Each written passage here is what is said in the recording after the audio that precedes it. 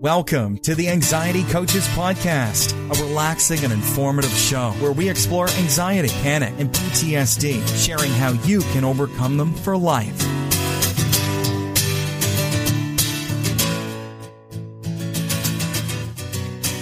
Aloha! Welcome back to the Anxiety Coaches Podcast. I'm your host and coach, Gina Ryan, and I'm so happy to be with you again today as we consider the many ways to bring your mind and body back to its natural peace and calm. We offer a number of ways to help you with your journey, so I hope you're taking advantage of everything that we offer. You can subscribe to this twice-a-week podcast. You can join our free Facebook group. And if you sign up for our newsletter, you'll get more from me and advance notice of things that are coming up. Go to anxietycoachespodcast.com and check all that out. On today's episode, we have another SpeakPipe listener question and answer. And this one is from Kristen. So, if you would like to ask a question and have me answer it on an episode, I would love to have you do that. Just go to our website, anxietycoachespodcast.com, and on the homepage on the right-hand side, there's a little tab that says Leave Us a Voicemail, and you can click that, and you can make your recording. You can re-record it if you need. You can do whatever you need to do to make it so that you're happy with it, and send it in, and I would love to play your question on the air and answer it. So I look forward to hearing from you. And now let's get to Kristen's question. Hi, my name is Kristen. I've been having anxiety attacks since I was about 19 and managed them in different ways. About 10 years ago, my oldest daughter, who's now 12, so she was 2, it started coming really bad to the point where when I woke up in the morning, it was already happening. And I got on Zoloft, and for about 10 years that worked. Well, in the last year, Zoloft is no longer working, and I'm now waking up again in a state of fear and feeling rather hopeless. Thank you, Kristen, so much for sending in your question. I know that I sent you an audio reply already, but I want everyone to know that it took a lot for you to send that question in, and I appreciate it. I appreciate you sharing, and I really look forward now to answering your question. It's a big one. I first want to say that it isn't hopeless at all, and you are not lost. It can be a dark time, but there is always light. It is things like the podcast, the Facebook group, and maybe you're talking to a therapist, or maybe you have a coach or whatever, but all of those places and people are holding the light for you, Kristen, until you make that turn in the tunnel and can actually see the light. I know that you are holding on, and I think you're doing a good job with it, but it can feel tiring. So let's talk about what happened. I don't know, because you're not here, if you are still on the Zoloft even though it's not working, or if you discontinued it. But either way, what we can see is that you have no help from medication. And this is very common. Often people have been on one or more medications and been using these drugs in order to manage their anxiety. And then for some reason, either the drugs don't work anymore or they've run their course, but the anxiety is back in the exact same way it was prior to the medication. And it sounds like you were on that for quite a while. And I'm not an expert on pharmaceuticals, and certainly not in psychiatric pharmaceuticals. So I will leave the drug piece and why it does and doesn't work to the medical community. But let's just say you're not on it anymore, or it isn't working anymore. And what can you do? And I want everyone to hear this, because oftentimes the big hope is, well, I'll just go on drugs. I'll just use XYZ. And the reality is it can either be a very long journey into trying to find one that agrees with you, or it can be that they don't work for you. I have many clients who have tried many different drugs and they did not work for them. Or you can have this example that Kristen is sharing with us, in that she used them, they worked for a long time, and now, bam, she's back to where she was how many years later. And so now, Kristen, I want you to be able to have the hope, because there are many, many people here. And I hope some of you who are listening who have had progress and have something really enlightening to share would leave a SpeakPipe, a voicemail on that website for us, on our website, because people like Kristen need to hear how you are doing. Oftentimes with things like our Facebook group or the podcast here, people, once they are doing better and they are doing actually great, they are no longer participating in listening to the podcast, which is how it should be. You don't need to be listening to this anymore once you are totally clearing your anxiety, which you will do. It's totally possible. Or be in the Facebook group. I do have some people who have stayed and are giving back kind of in the manner of like a 12-step group, where you would go even when you are no longer struggling, but you go back and you help others and you give, and it strengthens you. So this is my invitation to all of you. Think of Kristen and think of this recording that she just left for us.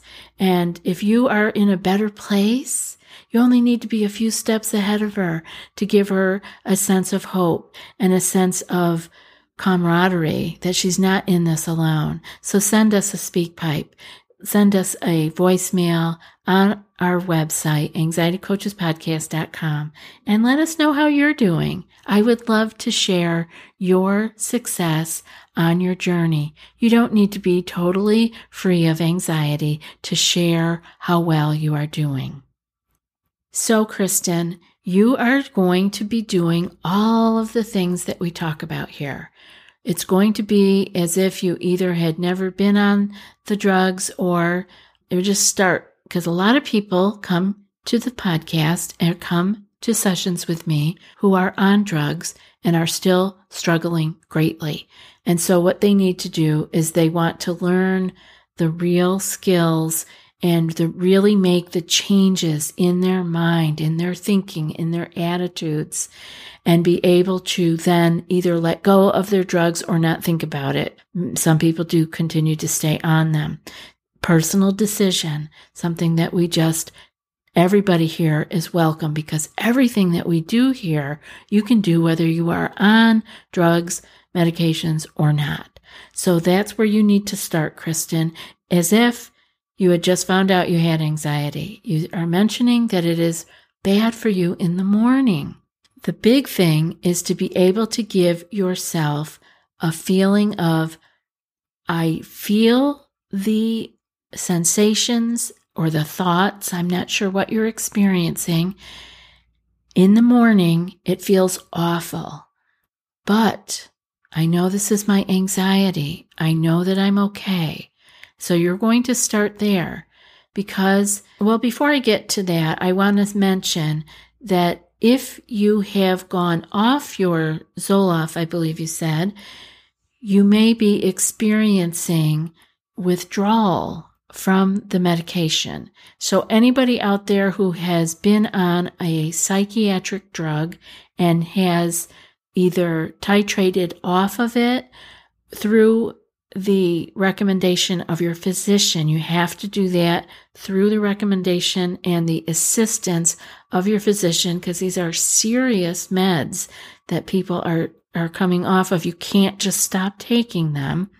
So if you are off of it, Kristen, by whatever means, you may be experiencing withdrawal. And this withdrawal can last for a very, very long time. So the good news is that you report this, of course, to your physician, and they should be aware enough to be able to tell you that this is the withdrawal, because now the medical community has pulled its head out of the sand. They used to just say, well, see, it just shows that you need to be on this medication. There, like there's something wrong with you and the medication is helping you. But Kristen is a very typical example of, no, it isn't so much that, or that she needs another medication. It may just be that these medications are not working for her. And so she needs to learn how to handle this and take care of this herself, which she can do. So if you are experiencing the withdrawal because you are off the medication, hang in there. You want to report this to your physician and make sure that everything with them, medication-wise, is copacetic. You don't want to just be dropping the ball there. This is they started you on this medication. They need to see you through until you are feeling right again. So you can just do everything we talk about here.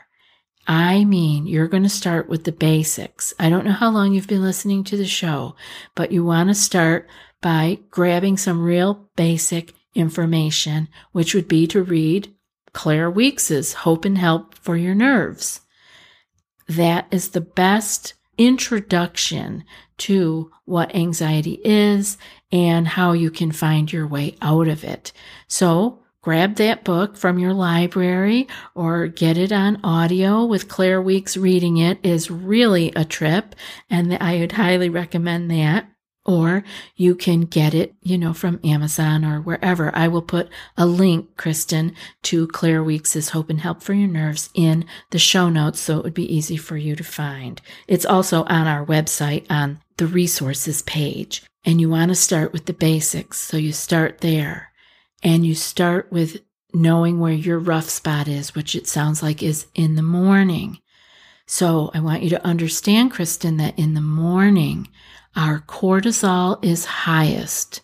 It's the highest it is throughout the day unless we are stressed. Well, so for some of you, that is high all day. And we're working on coming out of that, though. Our natural cortisol goes up in the morning. It's meant to wake us up. It's how all of our hormones cycle. Nothing is static. Things are moving and changing. Even our organs have cycles of time when they are actually recovering and healing. And our hormones do the same thing. They have different cycles. And the cortisol is highest in the morning to wake you up, to get you can actually feel it. Like it's coursing through you. You can feel it. And those of us who have struggled with anxiety are very sensitive people. And I mean sensitive all the way around. We are sensitive to our own cortisol, which means we feel it. And we could also have where our cortisol is extra high because of many different things, one of them being our constant high stress level. So we are sensitive to our cortisol, and it may be higher than it needs to be. So that's like the double whammy. It really doesn't feel good. But you mentioned morning, and so I'm thinking you're waking up and you can feel all of this coursing through you. And you go, oh my goodness, here we go again. I can't believe this is happening. What am I going to do? How am I going to get through the day? Oh my goodness. These things we say to ourselves pump it up even more. So then we're throwing little cups of gasoline on what was a pretty decent fire. It was a fire big enough to wake you up. That's what it was supposed to do. You had enough cortisol to wake you up. And it feels uncomfortable when you are sensitive to it. But then you get these thoughts, these reactions, and that's throwing gasoline on that fire. And it's raging now. And that's how you're starting your day. I know this well because I had morning anxiety. I had that feeling in the morning. long before I had any idea what it was or what was happening. I just didn't know what that feeling was. It was awful. Butterflies in the stomach. But I want to tell you, it's natural. What you're feeling is not something wrong with your body, not something wrong with your mind. This is your body trying to wake up. It's trying to wake you up. It's trying to wake your bowels up so you can go and use the bathroom. It's doing its job. It's just that you're a little oversensitive to it right now. And once you understand it, it's not quite so scary anymore. It's not frightening. We don't need to be adding cupfuls or bucketfuls of gasoline on that fire, that cortisol fire that is just trying to wake us up. Kristen, I love that you sent the question in. And, if she was here with me, we would be able to unfold this, unpack this really deeply, because she would be able to answer some of the questions that I have for her. And we could just keep going deeper in whichever direction she needed to go. And that's what we do in group coaching. And that's what we do in one-on-one coaching. And I know that many of you would do well to have just a little bit more help. And so if you think that's you, just go over to the website, check it out. All the coaching information is there. But Kristen, I want you to take this morning thing and really begin to find a way to bring your thoughts back to peace and calm in the morning. It feels horrible. I want you to know that feeling of the cortisol going and then the butterflies in the stomach and then the racing thoughts. I get it. And you're not alone. There are many people here listening who heard your question and know that feeling. You have to find a way to bring yourself back just a tiny bit to peace and calm. It could be breathing. It could be changing your thoughts. It could be getting up and moving, because when that cortisol's going, if we can get moving, really tends to bring it down a little bit. So there's lots that you can do. I hope that you will search on the podcasts for the right ones that have to do with morning anxiety, and I'm sure they will be helpful to you. All right, everyone, I hope this has been helpful for everyone. And remember to go over and send us a voicemail that we can play on the show of either your question or your success. That's it for today's episode. And before I read today's quote, I want to remind you that if you want more than what's offered here and more personal guidance, you might be ready for our group coaching membership program. It's a deeper dive into what you learn here on these episodes. Each month, you'll receive 2 anxiety clearing skill sheets sent in email. You'll also receive 2 live group coaching calls, which are recorded in case you can't attend. Those will help guide you through your challenges. And there's also a secret Facebook group for coach and community support every day, all month long. So if you're ready for more, go to anxietycoachespodcast.com/group-coaching and join today. I'd love to see you in the group. And now for today's quote. The hope that is left after all your hopes are gone, that is pure hope, rooted in the heart. And that's from Brother David. I'll be back in a few more days with another podcast. Until then, be well and aloha. Thanks so much for joining us for today's episode of the Anxiety Coaches Podcast. Find more information at theanxietycoachespodcast.com.